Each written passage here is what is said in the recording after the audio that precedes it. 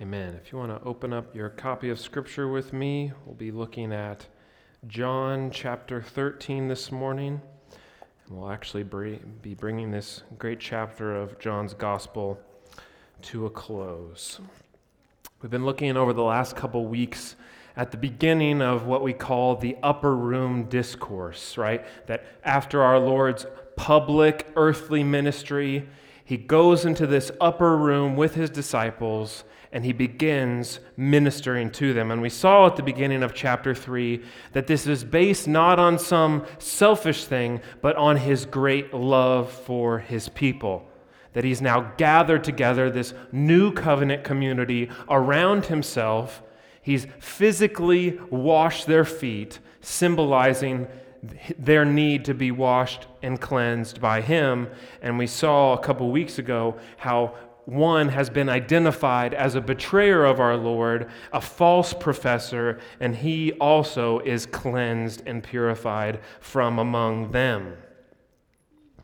But what we're going to see today in our passage is really the sort of contrast to what we saw in Judas. It's both parallel and contrast. That the passage that we'll be looking at today in John chapter 13, we see that another one of the 12, namely Simon Peter, is predicted that he will later deny our Lord 3 times. Many of us are familiar with this account, with what Peter does in denying our Lord, but we'll be looking this morning mostly at this interaction between Peter and our Lord, and as we see this interaction, we see many things come to light. That instead of Peter trusting the Lord, instead of Peter humbling himself before Christ, we see that Peter actually trusts in himself. He looks to himself for strength. He looks to himself for endurance and perseverance and puffs up himself in pride. We can see ourselves reflected in Peter in many ways. And what we're going to see today is that our Lord predicts his coming denial by Peter. We see at the heart of this our Lord's desire and heart for sinful people like you and I, and the work that only he can do in saving us and calling us to himself. And ultimately, what we're going to see today is that despite Peter's sin and despite you and I's sin, that it is the sovereign grace and mercy of Christ that is our greatest need this morning and our great need to rely not on ourselves, but on him for perseverance in the faith. So I'm going to read our passage this morning. I'll pray for us, and then we will look to God's word. I'm going to begin at verse 31 just for some context, but we'll be looking this morning at verses 36 through 38. And when he, that is Judas, had gone out, Jesus said, "Now is the Son of Man glorified, and God is glorified in him. If God is glorified in him, God will also glorify him in himself, and glorify him at once. Little children, yet a little while I am with you. You will seek me, and just as I said to the Jews, so I also say to you, where I am going, you cannot come.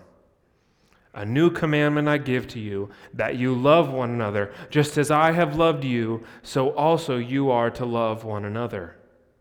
By this all people will know that you are my disciples, if you have love for one another."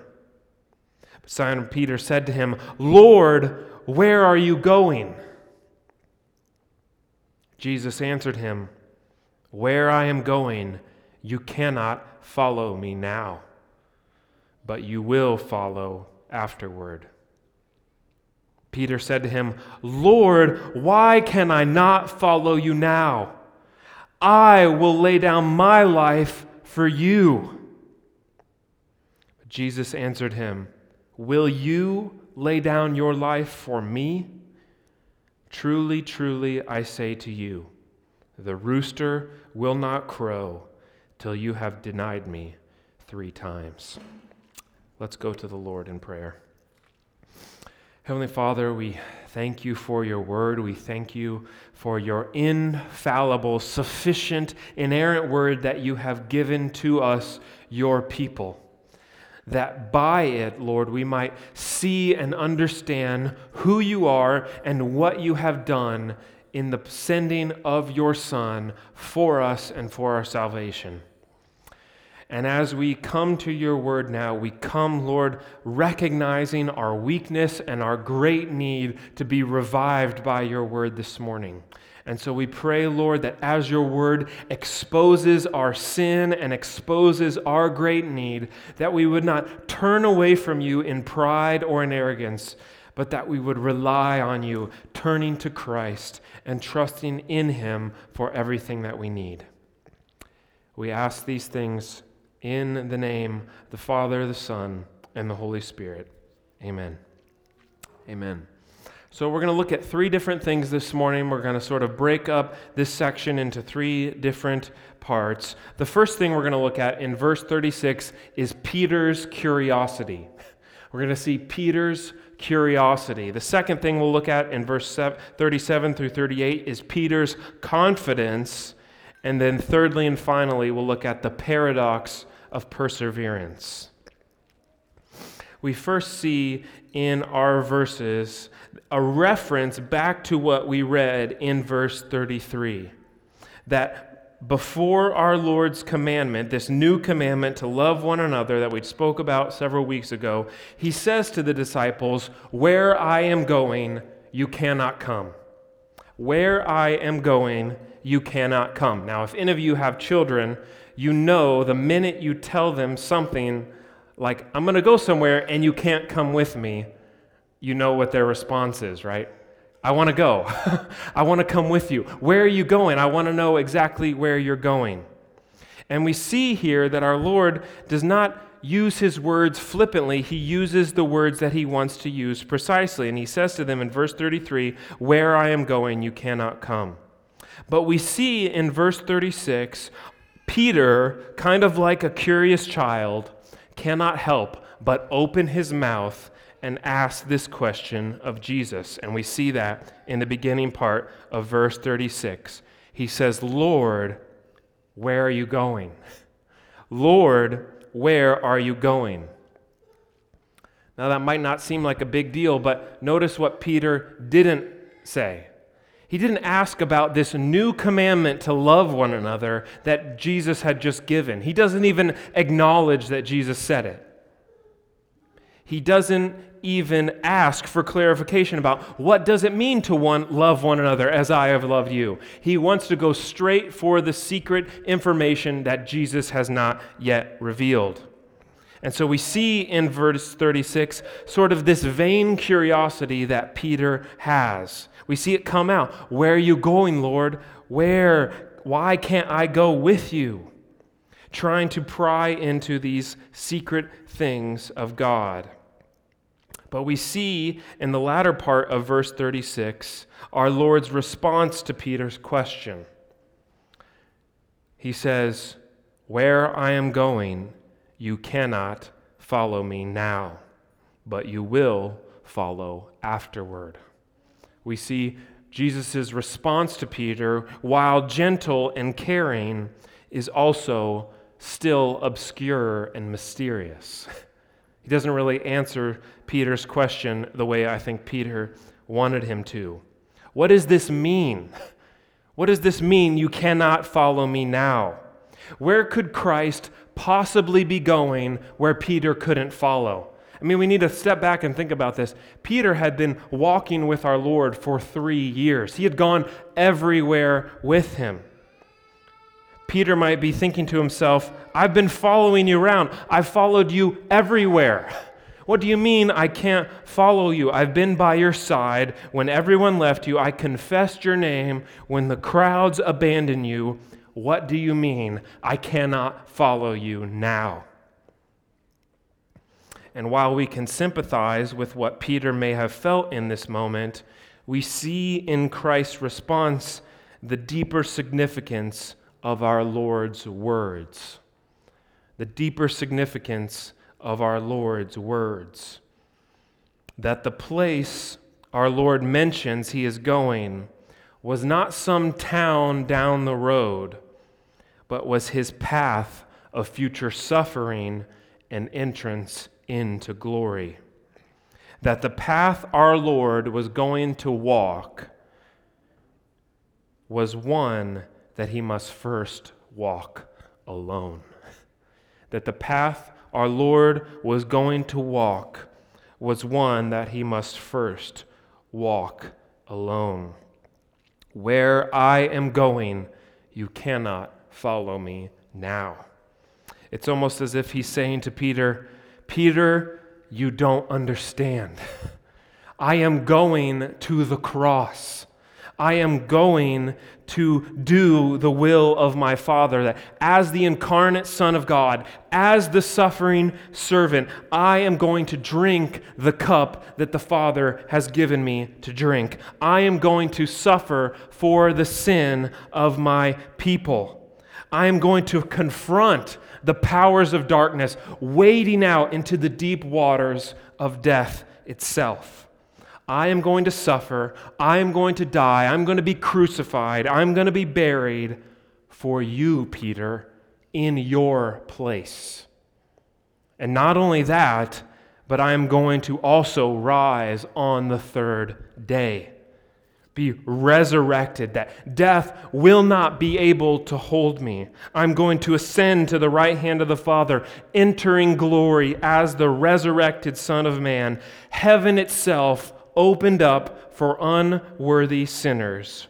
I am going to glory. I am going to eternal Sabbath rest for you, Peter, and in your place. Don't you see, Peter? You cannot follow me in this. You cannot follow me in this. You cannot go before me. I must walk this path alone. But it's very interesting what our Lord says at the end of verse 36. He says, but you will follow me afterward. You will follow me afterward. What does this mean? I believe here our Lord is not only speaking of and alluding to Peter's future suffering as he will die a martyr's death for our Lord, and by implication all of God's people that will face suffering for their faith. But he's also pointing to Peter's future glory, the confidence that he has that Christ will preserve him to the end and all of God's people by faith. So Jesus is saying, you will follow me afterward. It just not will be the way that you think. But we see in the remaining verses that Peter does not understand. He doesn't understand what our Lord is saying. He does not humble himself. He does not lower himself and trust the words of our Lord, even though they are few. And instead, his vain curiosity gives way to his fleshly confidence. And that leads us to our second point this morning, Peter's confidence. That we see in verse 37 what is in Peter's heart, what he's feeling in that moment. He speaks from his heart. And he says in verse 37, Lord, why can I not follow you now? Why can I not follow you now? What do you mean I cannot follow you? Why can't I come? He's not satisfied with our Lord's answer. He wants to know why. Why can I not follow you? And even though he questions our Lord here, he questions him. He's saying, why? We can see, in a sense, Peter's heart behind this. I liked what Matthew Henry had to say. He said, though Peter was inconsiderate, he was not insincere. Right? Though he was inconsiderate, he was questioning our Lord. He was not insincere in his question.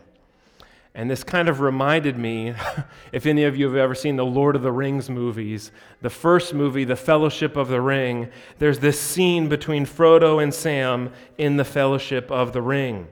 Towards the end of the first movie, Frodo is leaving the Fellowship, this group of people that he's been traveling with, and he's about to go on his mission to destroy the one ring of power in the fires of Mount Doom. And Frodo gets in this boat to cross the river to go alone to do this mission without anyone that has been with him. And his friend Sam, who has been with him from the beginning, sees him leaving, and he runs after him. And he chases after him. And Frodo says to him, "Sam, I am going to Mordor alone. I'm going to Mordor alone." And I love what Sam says in the movie. He says, "Of course you are, and I'm coming with you." Of course you're going alone, and I'm coming with you.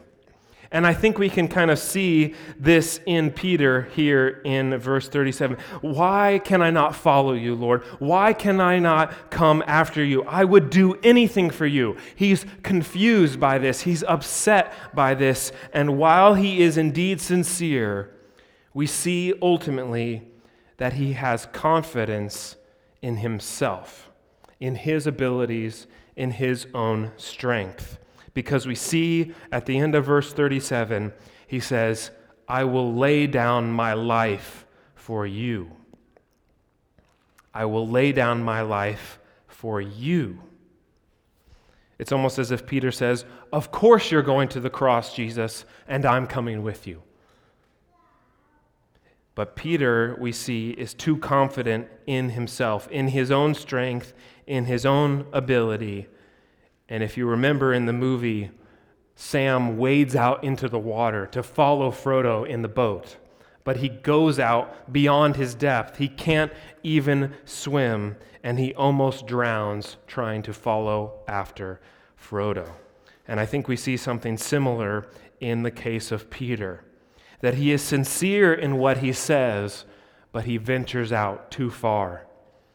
He genuinely cares for Christ, but his confidence is now in himself, in his abilities. And while it might sound self-sacrificial, this idea of laying down his life for Jesus, it is actually founded in self-confidence. And we see the pride of Peter, we see the sin of presumption of Peter, thinking he is something that he is not. His sense of self-sufficiently, "I will lay down my life for you." Peter thinks he can do this without Christ, that he can rely on himself, that he is indeed strong enough to do this by himself. But as we know, Peter has this entire picture backwards and upside down. It is not him who will lay down his life for Christ. It is Christ who will lay down his life for Peter. It is not Peter who will lay down his life for Christ. It is Christ who will lay down his life for Peter. I love what Augustine said. He said, laying down his life is what the Lord was going to do for the servant, not the servant for the Lord. What did Jesus say in Mark chapter 10? That the Son of Man came not to be served, but to serve and to give his life as a ransom for many. That is how he is going to serve, by giving of his own life. And what's so amazing to think about is this is what our Lord had just demonstrated in bending down and cleansing the filthy feet of the disciples. He's saying in a physical picture, this is what I came to do. I came to humble myself, lay down myself for you, not the other way around. Peter, you've gotten it all backwards. And we see that in our Lord's response in verse 38. He says, will you lay down your life for me? Peter, you don't understand what you're saying. You don't understand what I came to do. Oh, Peter, don't you understand your weakness apart from me? Don't you understand your total inability apart from my saving work? You don't know what you're saying. And we see it is with this knowledge that leads our Lord to say what he says in verse 38. Truly, truly, I say to you, the rooster will not crow till you have denied me 3 times.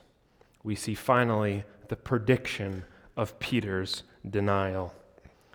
That instead of dying for Christ, Peter will deny Christ. Instead of laying down his own life, Peter will seek to preserve his life by denying the Lord Jesus. Instead of identifying with our Lord in his sufferings and in his persecution, Peter will disown him and deny that he ever knew him. And it's amazing, in the Gospel of Matthew, Peter even objects to what our Lord says here. He says, "No, I would sooner die than deny you, Lord." He objects. He says, he resists this prediction. But as we see in Scripture, what our Lord said indeed happens. And we read in Luke 22, Peter's denial of our Lord. Luke says, "And when they had seized Jesus and led him away, bringing him into the high priest's house, Peter was following at a distance. And when they had kindled a fire in the middle of the courtyard and sat down together, Peter sat down among them. Then a servant girl, seeing him as he sat in the light and looked closely at him, said, 'This man also was with him.' But he denied it, saying, 'Woman, I do not know him.' And a little later, someone else saw him and said, 'You also are one of them.' But Peter said, 'Man, I am not.'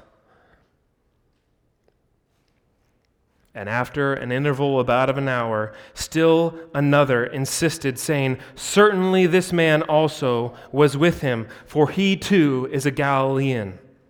But Peter said, 'Man, I do not know what you're talking about.' And immediately, while he was still speaking, the rooster crowed." And these are some of the most piercing words in Scripture that I can think of.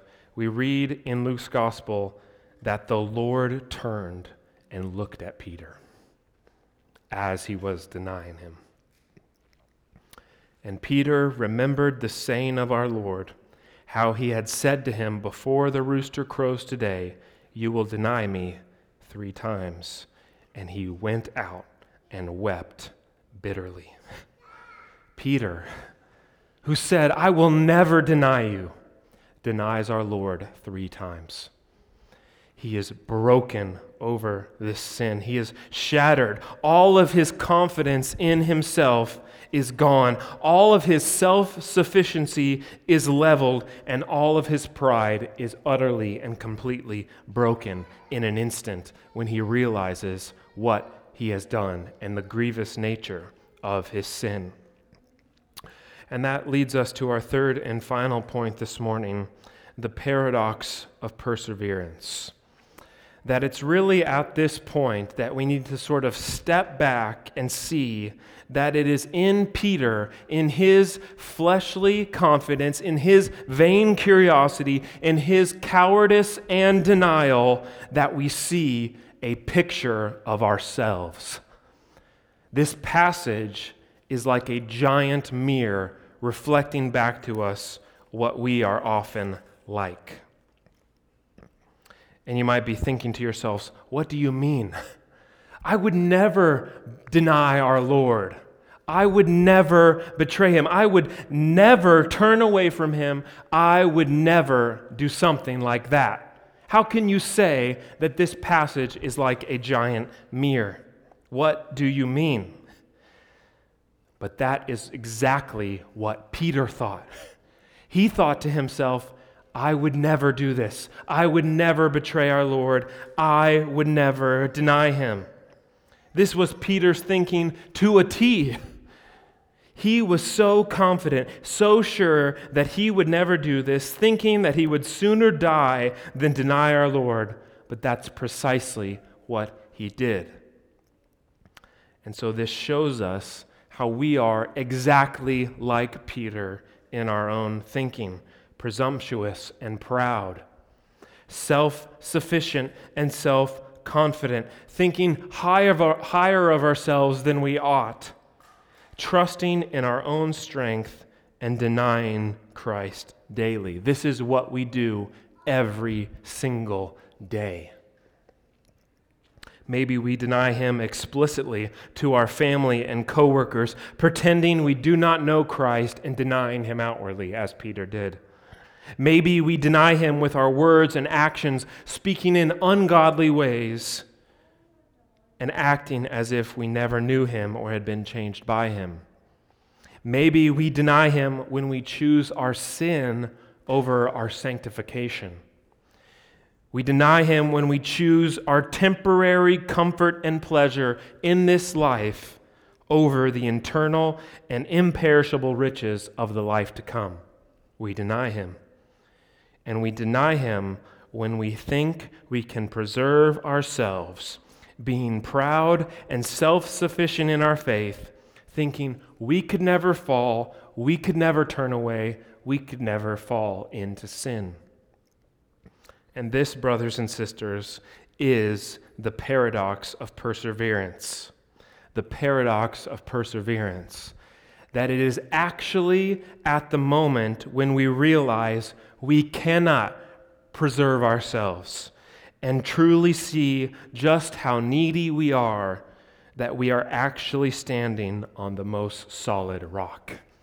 It's actually when we see and recognize our great weakness and the greatness of our sin that we are depending most on Christ and see the greatness of his power.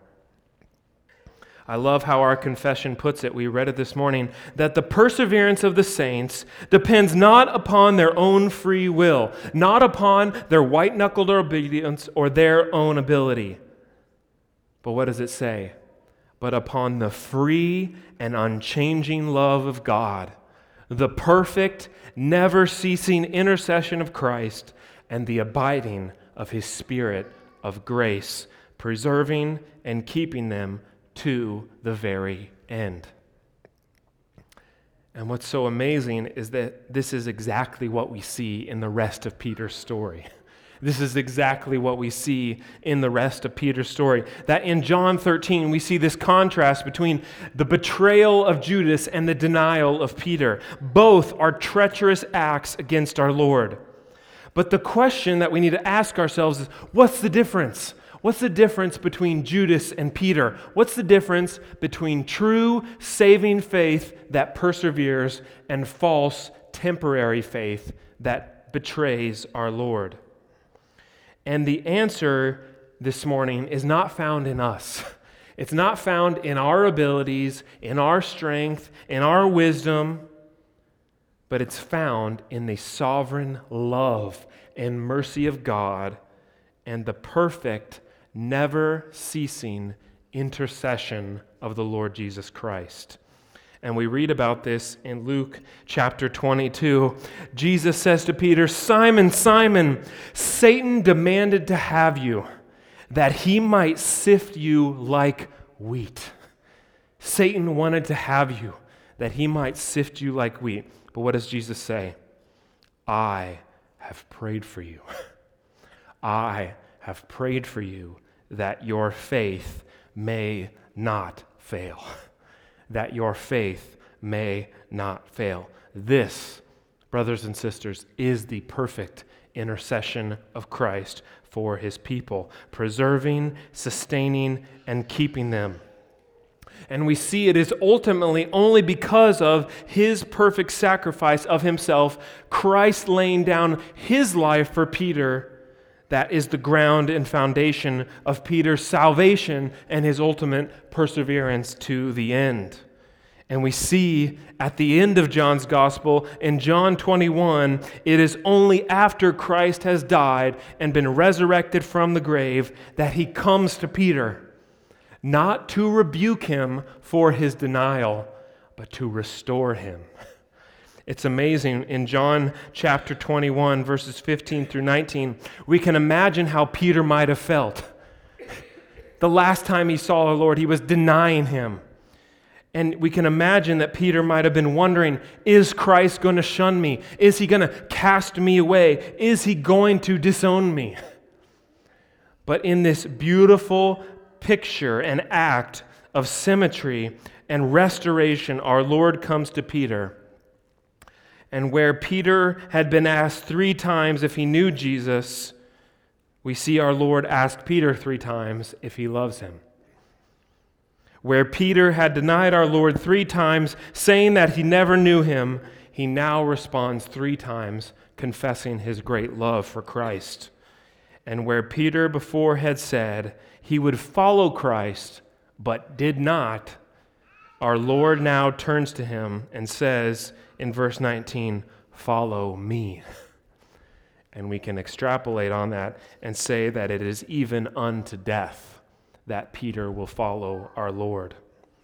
That Peter will follow him, just as our Lord predicted in verse 36, "You will follow after me." Peter was also crucified because of his faith in Christ, and he didn't deny him at the end. He was actually crucified upside down so that he might not be killed in the same way that Christ was. He would suffer a martyr's death, just as our Lord had suffered. And in a similar way, we all will suffer for our faith. But Peter also would be preserved to the end. He would not deny our Lord at the very end of his life, but would even go to death, proclaiming his faith in Christ. And so we can see Christ indeed preserved him to the end, as he will all of God's people. And so as we think about and contemplate this passage, the application is really right on the surface for us to grab. We don't have to dig very far to think about how this applies to us. I loved what one Reformed theologian said. This will be our first point of application. He said this, "Let us learn our own weakness." Let us learn our own weakness. That may we ever be aware of our own weakness as Christians and as believers. Our hearts, as we read this morning, are deceitful and wicked above all things. Our spirit might be willing, but our flesh is indeed very weak.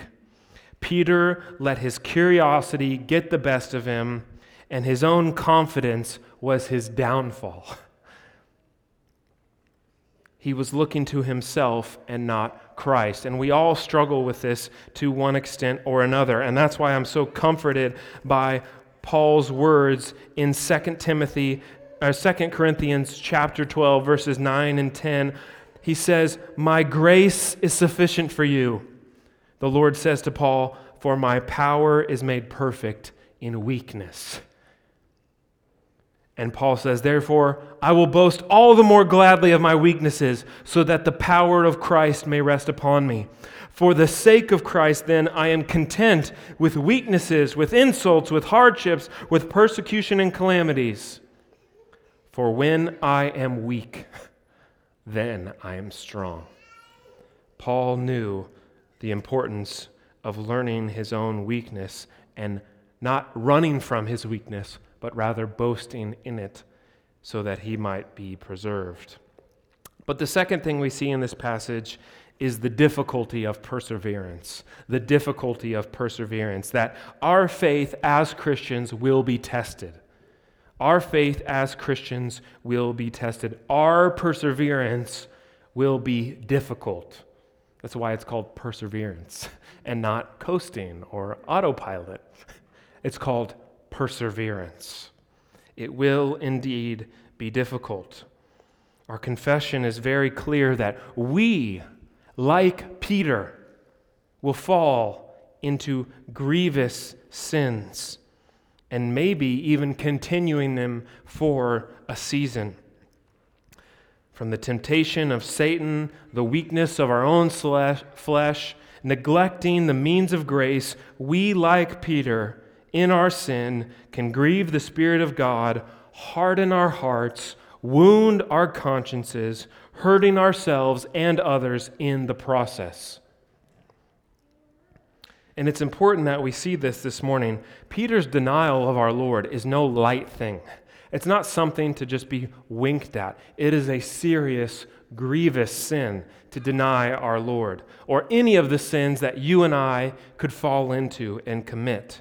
And so it's important for us to think about that our perseverance in the faith will not be a gentle walk on the beach. It will be difficult. It will be with hills and valleys, dark times where the providence of God seems to be very difficult and hard. But we can be comforted by what Scripture says, and I love how our confession puts it. It's talking about the difficulty of our perseverance, and then it says, nevertheless, true believers will renew their repentance and be preserved unto the end through faith in Christ Jesus. That this is the preserving and keeping power of Christ for his people. Their repentance will be renewed. Our repentance, if we are in Christ, will be renewed. Even if we fall into sin for a season, Christ will preserve us. So the question is not if we will have difficulty in our perseverance, it's when. Maybe it's death in our family that causes us to question God. Maybe it's suffering that we experience. Maybe it's sin in our own lives, temptation to walk away from the Lord that causes us to wander. And so this morning, we fix our eyes on Christ, praying that he'll refine us as gold in a fire, and he will renew us unto himself. But the third thing we need to see this morning is that Christ is the one that's made a way. Christ is the one that has made a way. It is only because Christ did what that we could not, that we can now walk with him. It is only because Christ went where we could not, that we can now follow after him. It is only because Christ first went to the cross that you and I can now daily pick up our crosses and follow him. It is only because Christ conquered death that you and I can now face death without fear. And it is only because Christ atoned for our sins fully and finally that we can now seek to put our sin to death. Our prayer this morning should be that we be like Peter, who the moment he heard the rooster crowed, he broke down and wept. May the first sign of the conviction of our sin cause us to break down and weep, to turn from our sin, to turn back to Christ, and to rely on him and on his Spirit for strength. That as we contemplate and think about what Christ has done for us, he went to the cross first so that we might follow after him. This is what he's done for us in his grace. May we rely on him every hour of every day, knowing him that perseveres us, him that preserves us, and him that will lead us to glory. Let's pray this morning.